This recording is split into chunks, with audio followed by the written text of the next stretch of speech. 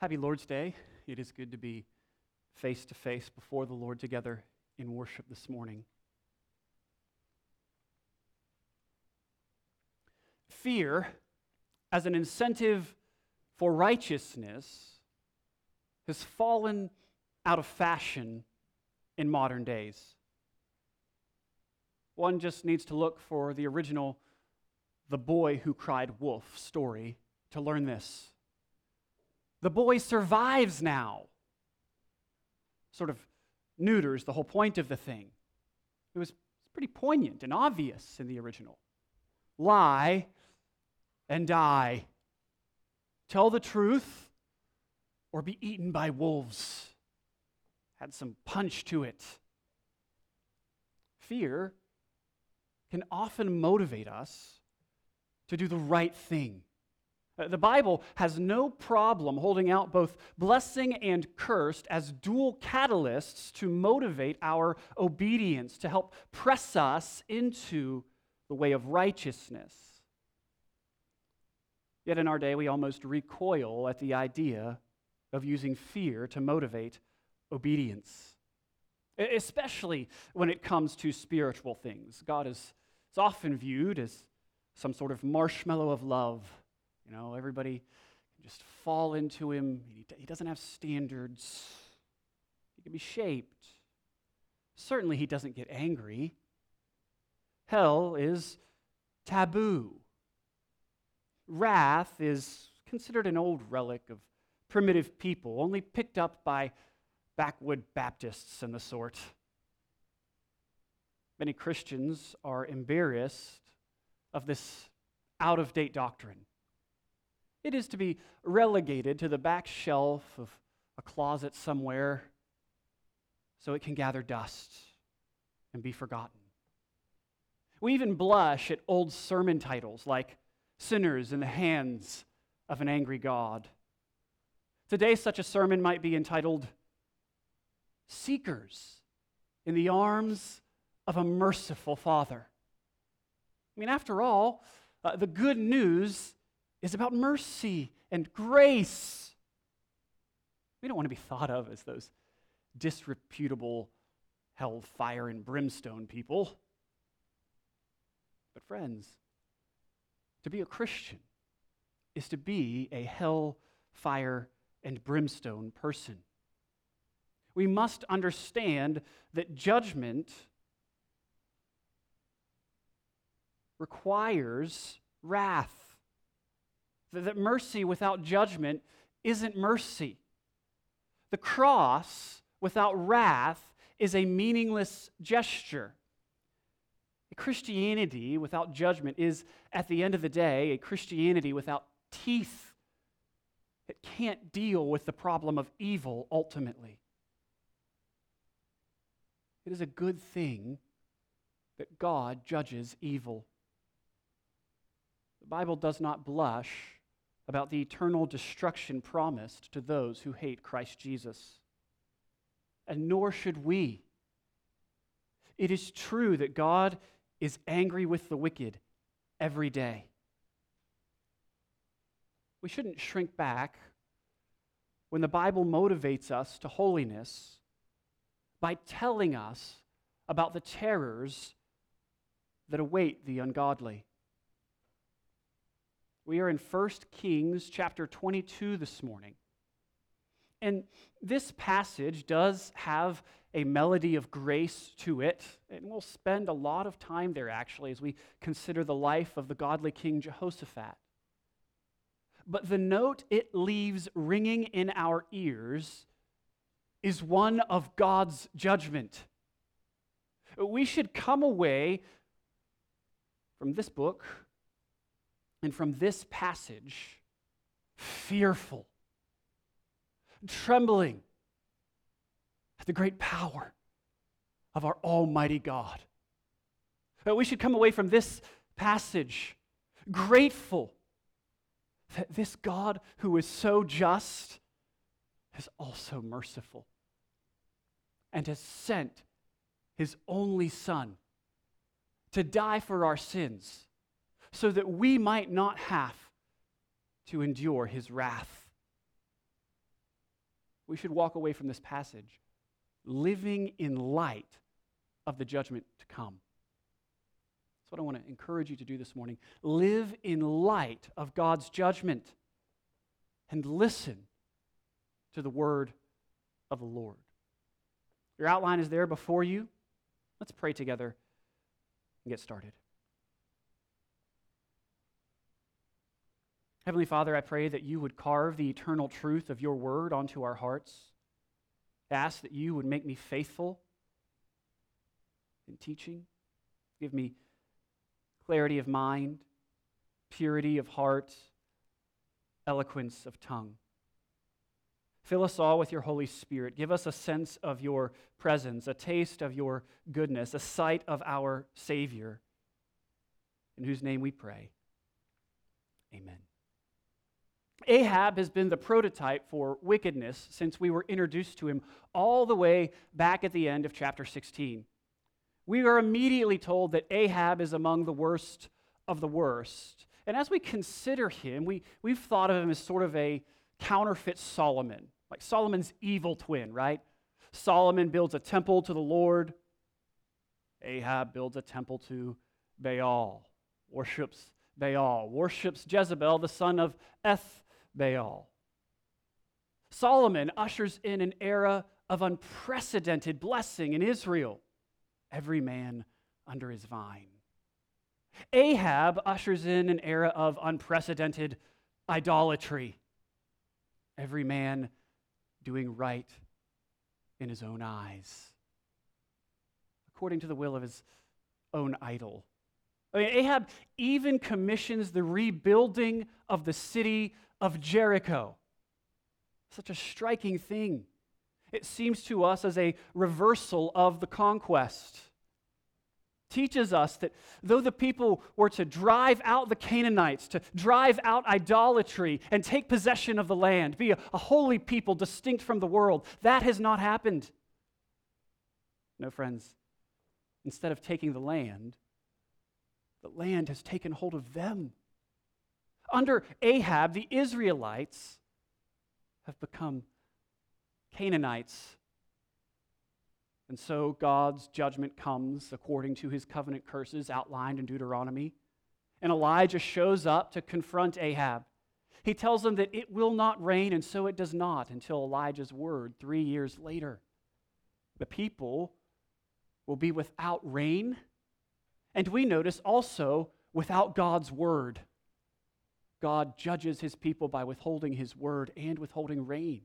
We see that as God's prophet, the bearer of his word, is hidden away by the brook Cherith and in the home of a Gentile widow, fed by unclean birds and an unclean woman. And again, we are struck that these birds and this woman listen to the word of the Lord, while Ahab, the king of Israel, plugs his ears. Does not listen. Finally, after 3 or so years, Elijah is summoned to confront Ahab at that most famous of showdowns on Mount Carmel. Which God is the real God and which God is supreme will finally be proven. Is it Baal or Yahweh? The results are decisive and clear. Yahweh, the Lord, he is God. Fire falls from heaven to prove this. The false prophets are slaughtered. Ahab can even feel the rain on his skin. And unfortunately, though Ahab has seen fire and rain, like James Taylor, he does not change. No, he returns home to the monster in his bedroom. Still, God does not stop speaking to Ahab. In chapter 20, he is met by a prophet of the Lord. And he is told that he will be given victory over enemies that come against him. And we learn in that chapter he's given not one victory, but two. So that He, in one case, him as an individual, and in the second case, so that all the people of Israel corporately will know, quote, I am the Lord. That the Lord, He is God. It's the same message of Carmel over again. The Lord, He is God. And Ahab will not listen to His voice. Though there is this little glimmer of hope in chapter 20. Remember, we see him defeating the enemy with this very small military unit. We started thinking, man, that's a lot like Gideon. Gideon was a great hero in Judges. Maybe Ahab is going to be like Gideon. He's going to turn a corner here and begin listening to the word of the Lord. We even see him in the second battle. He causes the enemy to flee, and they are crushed by walls that come tumbling down. Maybe Ahab is like Joshua, a great leader of God's people. Then at the end of chapter 20, we find that he lets the king of Syria go away in peace. He does not devote to destruction that which the Lord requires. And he proves himself not to be Gideon or Joshua, but to be Achan, that great troubler of Israel. He's led them into idolatry. He's made peace with their enemies. He has done what is right in his own eyes instead of listening to the word of the Lord. And so we see the first of the trifold curses that come against Ahab at the end of the book of Kings. The prophet tells him of his end and of the judgment of God that is coming.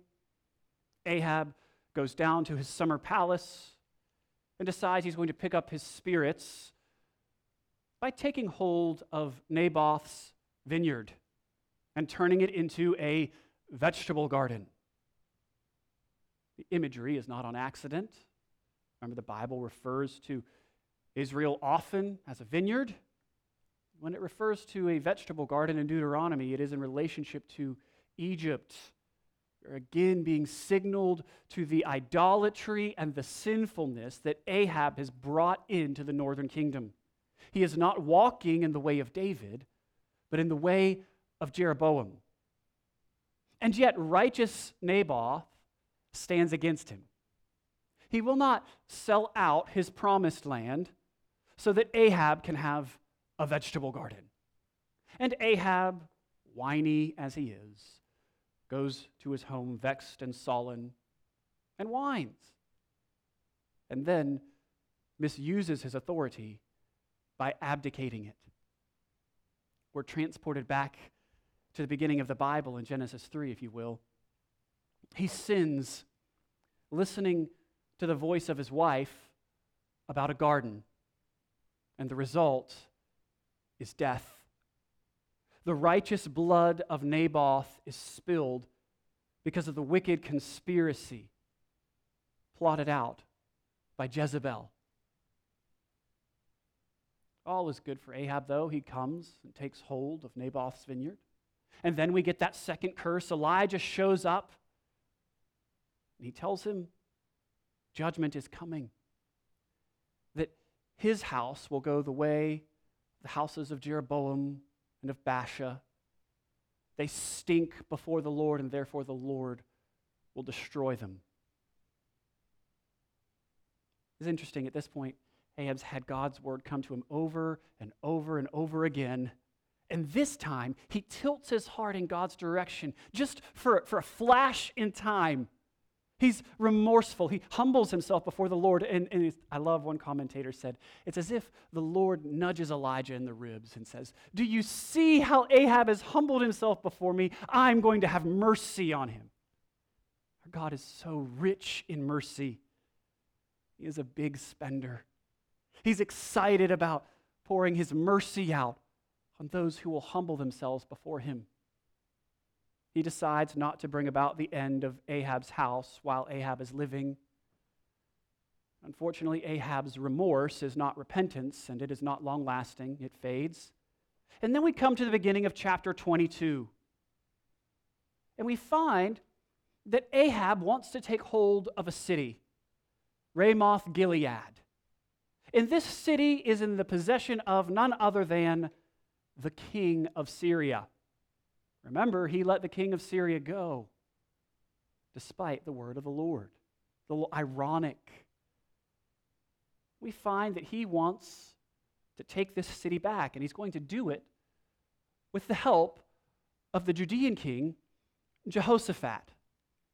And last week we looked at their interaction. There's 400 prophets that are sort of connected to Yahweh, but probably more connected to Baal. And they only tell Ahab what he wants to hear. Jehoshaphat asks, are there any prophets of the Lord, genuine prophets of Yahweh, that we can inquire of about our joint military venture here? Ahab says, well, there's one, Micaiah, but he doesn't ever tell me what I want to hear. He always says wicked things are going to happen to me. So they call for Micaiah, but in the interim, Zedekiah shows up, and he has fashioned those wild ox horns, and he says, you're going to gore your enemies. It's like an ancient fog machine. It's very flashy, very entertaining. Everybody loves it when Zedekiah comes to church. And all right, we are going to take out the Syrians. It is God's will. And then Micaiah shows up. And Micaiah tells Ahab that he will die if he goes to this battle. And he actually pulls back the curtain to God's divine war room. And he tells Ahab, God has put a lying spirit in the mouths of your lying prophets. They are lying to you so that you will go up to this battle and be judged by God. You will go up to this battle and die. They're lying to you. The truth is if you go, you will die. And so he presents him with lies and truth. And he says, Ahab, you can live by lies and die, or you can live by the truth of God's word and live. And Ahab chooses to live his own truth. He opts for the lie, and he goes out to battle. But there is that odd twist. Sort of half believes God's word. It's like, he says, I'll disguise myself and go into battle, as if he can hide himself from God. And he gets Jehoshaphat to dress like a king. The enemy's attention will be focused on Jehoshaphat. We walked through this passage last week, but I want to bring attention to Jehoshaphat this week. So we're actually going to start in verse 29. This is what we read. And what we're going to see, what I hope that you will see, is the author is making a contrast between the ungodly ways of Ahab and ultimately Ahab's son, Ahaziah, who goes the same way as his father, and the godly king of Judah, Jehoshaphat. I hope to make that apparent. Verse 29. So the king of Israel and Jehoshaphat, the king of Judah, went up to Ramoth Gilead. And the king of Israel said to Jehoshaphat, I will disguise myself and go into battle, but you wear robes. That's my whiny Ahab voice. It's always whining. And the king of Israel disguised himself and went into battle. Now the king of Syria had commanded 32 captains of his chariots. Fight with neither small nor great, but only with the king of Israel. And when the captains of the chariots saw Jehoshaphat, they said, It is surely the king of Israel. So they turned to fight against him. And Jehoshaphat cried out. And when the captains of the chariots saw that it was not the king of Israel, they turned back from pursuing him. Now, last week I said, why on earth would they turn away from Jehoshaphat? And I guessed, along with some of the commentators that I read, that maybe they heard his Judean accent and went, that's not the king we're after. This is not the king you are looking for. Or maybe he screamed out something like, hey, Jehoshaphat here, not Ahab, and they turned away.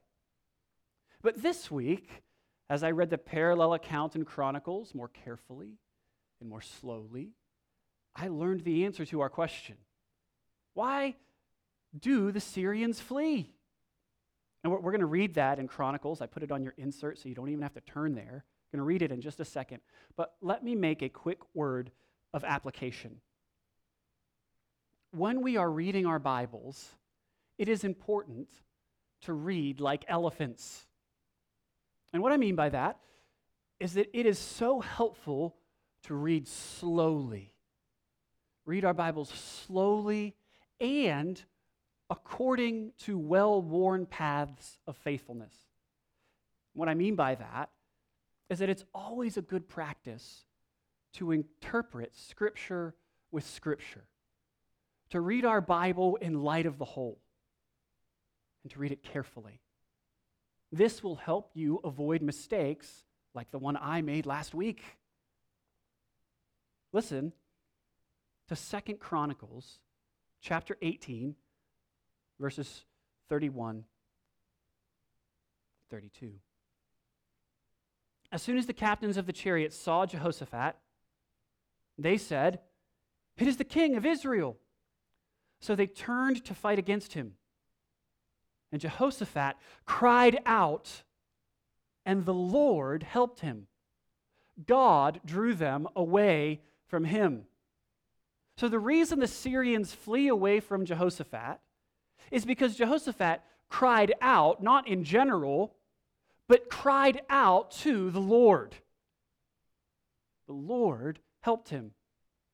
This is ultimately the difference between Jehoshaphat and Ahab, between Christians and non-Christians.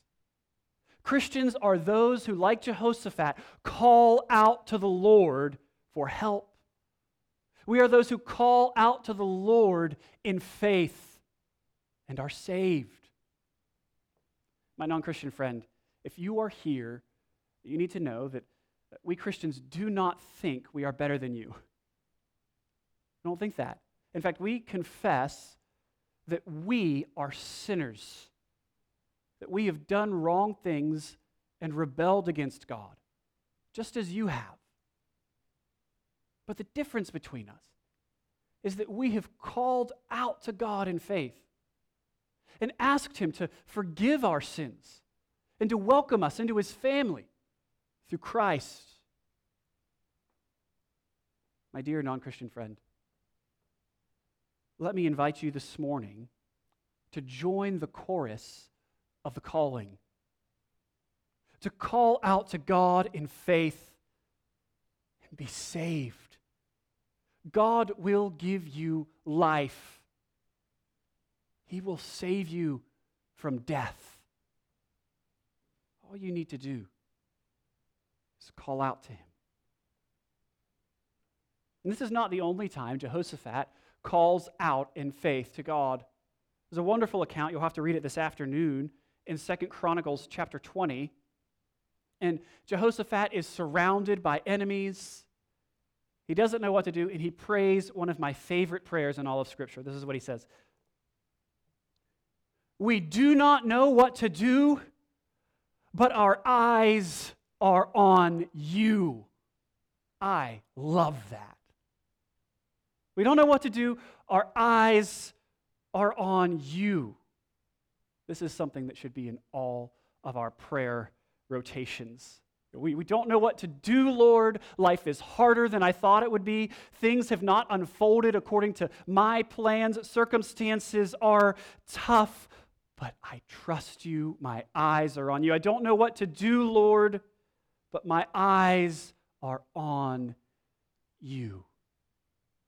Christian, put your eyes on Christ this morning. Put your trust in Christ once more this morning.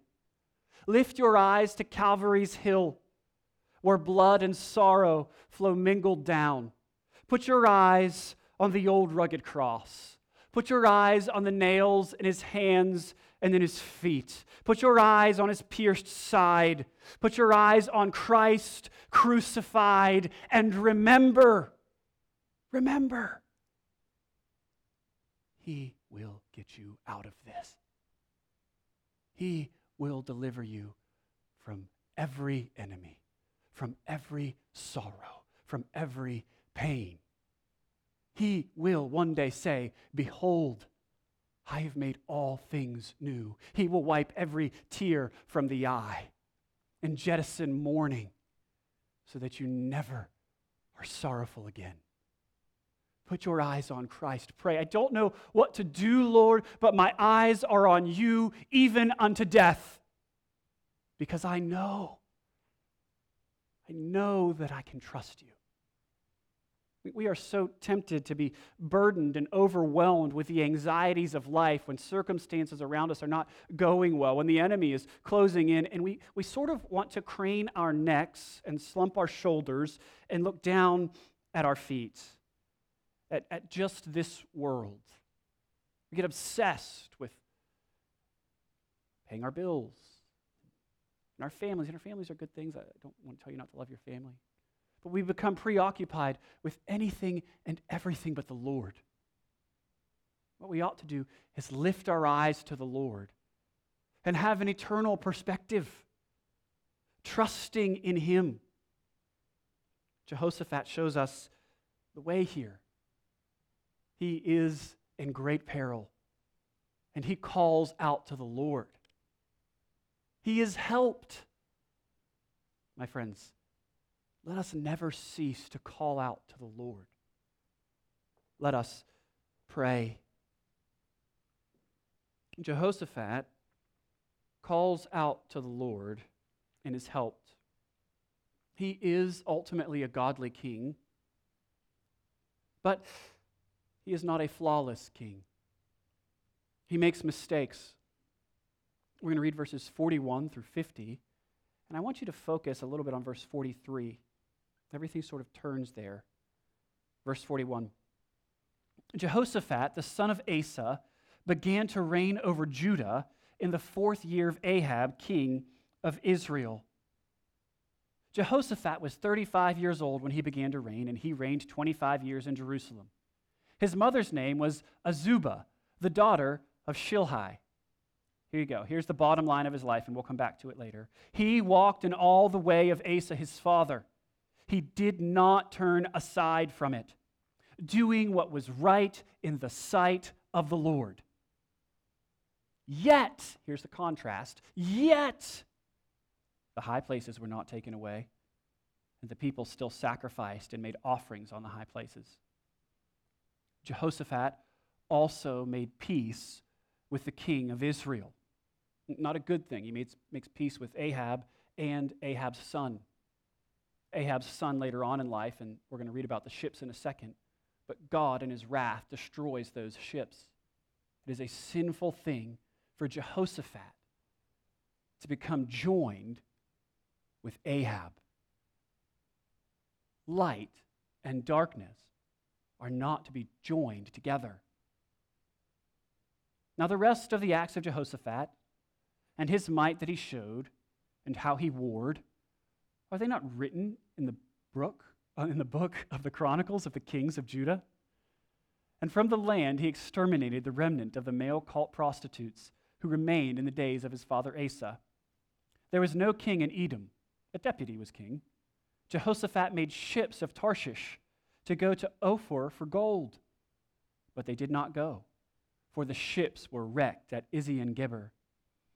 Then Ahaziah, the son of Ahab, said to Jehoshaphat, "Let my servants go with your servants in the ships." But Jehoshaphat was not willing. And Jehoshaphat slept with his fathers and was buried with his fathers in the city of David, his father. And Jehoram, his son, reigned in his place. Big picture, we see that faithfulness is not tantamount to flawlessness. Jehoshaphat makes mistakes. He always does what is right in the sight of the Lord, like his father Asa.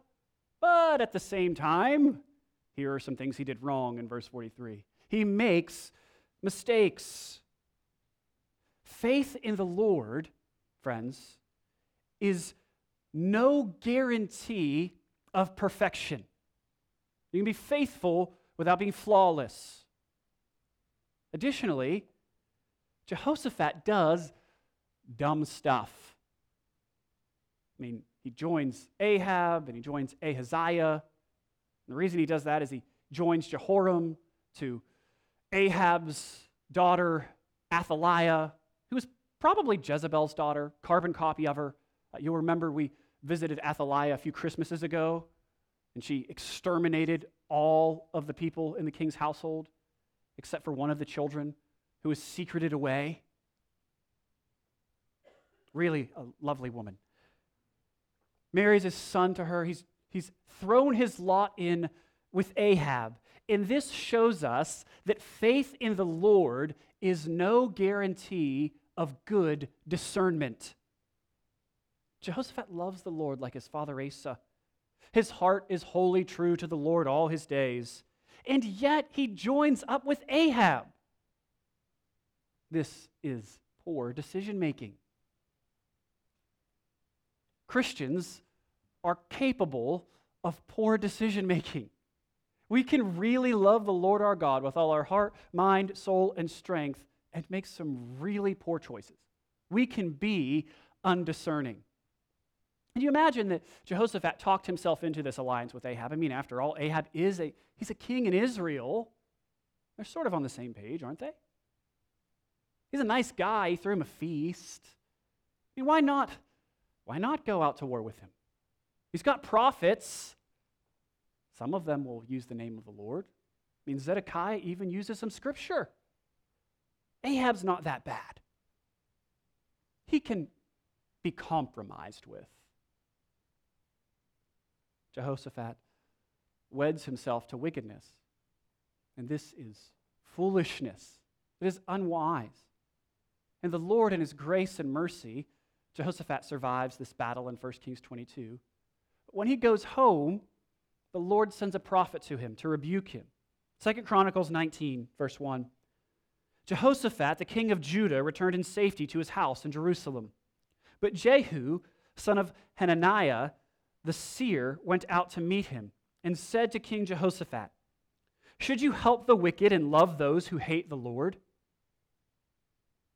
Because of this, wrath has gone out against you from the Lord. Nevertheless, some good is found in you, for you destroyed the Asheroth out of the land and have set your heart to seek God." The prophet's message is clear. Do not wedge yourself to wickedness. A lack of discernment, unwise living, always leads to compromise. Again, we aren't perfect. We make a lot of poor decisions. We can be undiscerning.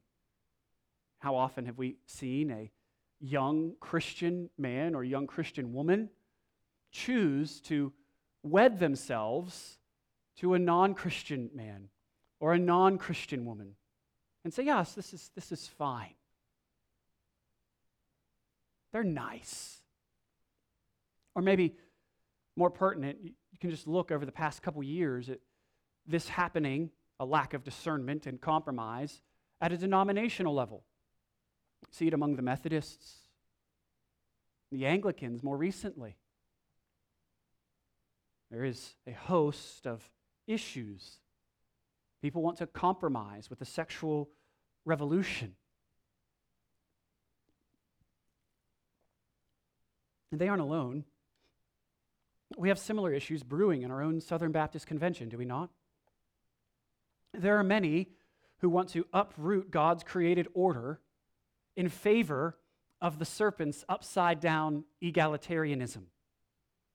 Famous pastors, Rick Warren even, are demanding that the faithful loosen their grasp on the clear teaching of Scripture and compromise.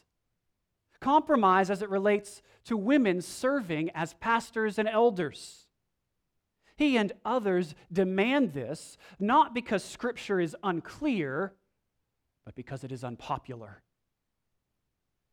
He believes that Paul's clear prohibition should be thrown out.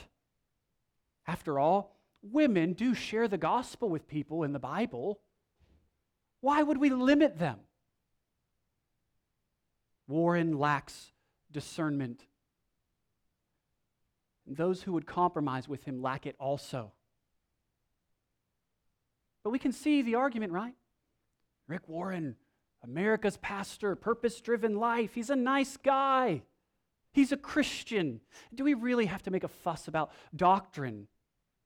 It's not that important. Can't we be united around a love of Christ and the Great Commission? It is easier. It does have a higher public approval rating. After all, the world is watching, and if they see churches splitting from other churches, I mean, what kind of witness is that? But friends, God is watching. And His word is more important than any public perception.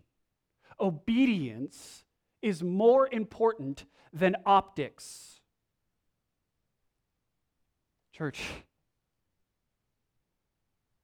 discernment demands that we refuse to compromise. It is better to be divided by truth than united in error. Some hills must be died on. It is better to die on a hill with your Bible in your hand than it is to walk away from that hill with the Word of God still upon it. Compromising truth to stay united is cowardice. Squishy ecumenicalism is no substitute for the faith once for all delivered to the saints. It is a betrayal of Christ to make peace with wolves that twist His word. We must not entertain it. We cannot take just one step closer to grandmother's bed and say, "Oh, how sharp your teeth are."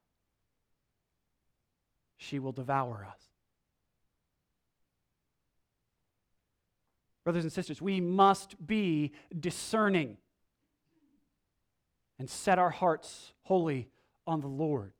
We must exercise wisdom. And so, we want to say on the one hand, don't be undiscerning like Jehoshaphat. And on the other hand, we want to say, be like Jehoshaphat. Call out to the Lord in faith. Set your heart on Him. I mean, that's the bottom line there in verse 43. He walked in all the way of Asa his father. He did not turn aside from it, doing what was right in the sight of the Lord. He is called faithful at the end. Jehoshaphat gets well done, good and faithful servant. So often, I run into Christians who think of themselves primarily as failures. I'm so unfaithful, I'm the worst, I'm a terrible person, just a horrible Christian. I want to shake them and say, that's not true. You, if you are loyal to the Lord Jesus, are holy. You are His holy people. You are a sinner, you've been made a saint. You are holy, you are being made holy, and you will be made perfectly holy. Yes, you're in progress. You're becoming in practice what you've already been declared in Christ, which is holy. You need to recognize who you are, Christian. You are Christ's and God's, His holy person. Maybe think of it like this. I have been married for 13 years now. 13, I think. David, how long have you been married? He's like, uh-oh, math test. So you can't ask your wife. That's part of the exam. How long have you been married, Jeremiah? 18, 25, 13. So let's say that, no offense, Jeremiah, we're going to say that David is the most holy among us. I mean, he never does anything that causes Pam any grief, never upsets her. I mean, he's on the straight and narrow. Maybe once or twice in their marriage has he sinned against her and had to repent. Jeremiah, well, he's not as good as David, but he's better than me. And so, 5, 10 times he's had to ask for Autumn's forgiveness in their marriage. You get to me, and I am often, all too often, too unappreciative of my wife. Too often I speak to her in a manner that is harsh. Too often I do not live with her in an understanding way. Week after week and day after day, I come to her and I say, I'm sorry. I was wrong. Will you forgive me? I love you. I'm committed to loving you. And she forgives me. All three of us, different rates of sin, if you will, but all three of us are faithful husbands. No one could say David or Jeremiah or myself are unfaithful to our wives. We're married. We're faithful. Likewise, Christian, if you are loyal to Christ, committed to following Jesus, repentant, He is pleased with you. You are among the faithful. God's word over you is well done. He's pleased with you, Christian. As you walk this pilgrim pathway under the celestial city, you can know that God is pleased with you in Christ, that He loves you in Christ completely. Live in light of God's coming judgment, knowing the judgment that should have fallen on you has fallen on Christ, and that because of that, you have all the blessing of Christ, all the love of the Father. Stay loyal. Keep your eyes on the King. Don't go the way of Ahab. Look at Ahab's obituary here. It comes in verse 37. We'll back up a little bit. He's tried to disguise himself from God in this battle. Jehoshaphat cries out. The Syrians leave him alone. And then we read verse 34, chapter 22, 1 Kings. But a certain man drew his bow at random and struck the king of Israel between the scale armor and the breastplate. Therefore he said to the driver of his chariot, "Turn around and carry me out of the battle, for I am wounded." And the battle continued that day, and the king was propped up in his chariot facing the Syrians, until at evening he died. And the blood of the wound flowed into the bottom of the chariot. And about sunset a cry went out through the army, "Every man to his city, every man to his country." So the king died and was brought to Samaria, and they buried the king in Samaria. Notice the contrast between when Jehoshaphat died in Jerusalem with his father David, the faithful one. Buried the king in Samaria. And they washed the chariot by the pool of Samaria, and the dogs licked up his blood, and the prostitutes washed themselves in his blood, according to the word of the Lord that he had spoken. Now the rest of the acts of Ahab, that familiar chorus in Kings, and all that he did, and the ivory house that he built, and all the cities that he built, are they not written in the book of the Chronicles of the kings of Israel? So Ahab slept with his fathers, and Ahaziah, his son, reigned in his place. Do you see what matters? We've seen this throughout Kings. What matters at the end of their lives is not the ivory houses that they built, not their political or military accomplishments. What matters is whether or not they walked with the Lord, whether or not their heart was set upon the Lord their God. I actually think Ahab's obituary starts back in chapter 16 and then is interrupted by his life. And then finally, here we get the final word. But look at what the Bible says about him. 16, verse 30. And Ahab, the son of Omri, did evil in the sight of the Lord, more than all who were before him. And as if it had been a light thing for him to walk in the sins of Jeroboam, the son of Nebat, he took for his wife Jezebel, the daughter of Ethbaal, king of the Sidonians, and went and served Baal and worshipped him. Then in verse 25 in chapter 21, the author just throws out, there was none who sold himself to do what was evil in the sight of the Lord like Ahab, whom Jezebel his wife incited. And so we see Ahab refuse over and over again to listen to the word of the Lord, I mean, the word of the Lord comes to him again and again and again and again and again and again. He says, I don't want to believe that because I don't like it. I want to live my truth. I want to go my way. I'm going to do what I want to do. He even goes out to battle knowing that the word's Lord is truth and that his prophets lied to him, and disguises himself, thinking that he can somehow escape the judgment of God. God is not so limited. He knew exactly where Ahab was, and God's arrow of judgment found its place in his heart. Ahab's blood filled the bottom of the chariot and was licked up by dogs, bathed in by prostitutes. It is a grotesque and horrific picture, is it not? Ahab was judged, and his death is a preview of his ongoing judgment.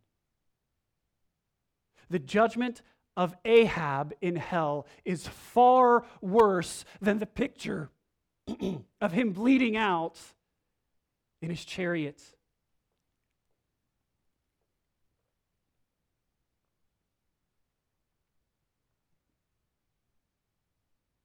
God's judgment comes. It comes, friends. Ahab does what is evil in the sight of the Lord. He is judged in this life, and he is still being judged in the next life. God's wrath is eternal. It was our catechism question last week, but let me ask and answer. Question 28. What happens after death to those not united to Christ by faith? Answer. At the day of judgment, they will receive the fearful but just sentence of condemnation pronounced against them. They will be cast out from the favorable presence of God into hell to be justly and grievously punished forever. Ahab's death should warn us about the horrors of hell, about the need to call out to Christ in faith. He serves as a warning that we should heed. And his son does not heed this warning. We have verse 51. Ahaziah, the son of Ahab, began to reign over Israel in Samaria in the 17th year of Jehoshaphat, king of Judah. And he reigned 2 years over Israel. He did what was evil in the sight of the Lord, and walked in the way of his father, and the way of his mother, and the way of Jeroboam, the son of Nebat, who made Israel to sin. He served Baal and worshipped him, and provoked the Lord, the God of Israel, to anger in every way that his father had done. Ahaziah ignores the warning in his father's death and continues to walk in the wicked ways of Jeroboam, doing evil, bowing down to false gods. He's unbothered by God's judgment. When I was in seminary, I had a Greek class, and I don't remember many Greek classes, but I remember this one. And my professor was scrawling away on the board and parsing words or something like that, and I was doing my best to pay attention and stay awake, like many of you now. And all of a sudden, everything started to shake. Windows and desks, and everyone is sitting still as if nothing is happening. And I am thinking, am I freaking out here? Am I having some kind of medical event? Did somebody slip mushrooms into my lunch? What is going on? No one says anything. I mean, there's ripples in my water. No one says anything. A few minutes go by, and the professor stops, and he turns around and says, "Oh, I believe that was an earthquake. You all aren't used to that over here, are you?" And then he went back to teaching the class. And I'm sitting there, I'm like, maybe you are used to the earth giving way beneath your feet. I am not. I was scared. Friends, I think all too often, when it comes to the anger and judgment of God and the doctrine of hell, we're like my Greek professor. unbothered by it, even forgetful of it. We act as if God's judgment isn't real, as if wrath is not coming. God's wrath is real. Its tremors can already be felt in this life. We should take warning. It is not a small and passing thing to fall under the judgment of God. Hell is eternal. God's anger is to be feared. His justice will drown all who do not drink the blood of the Lamb.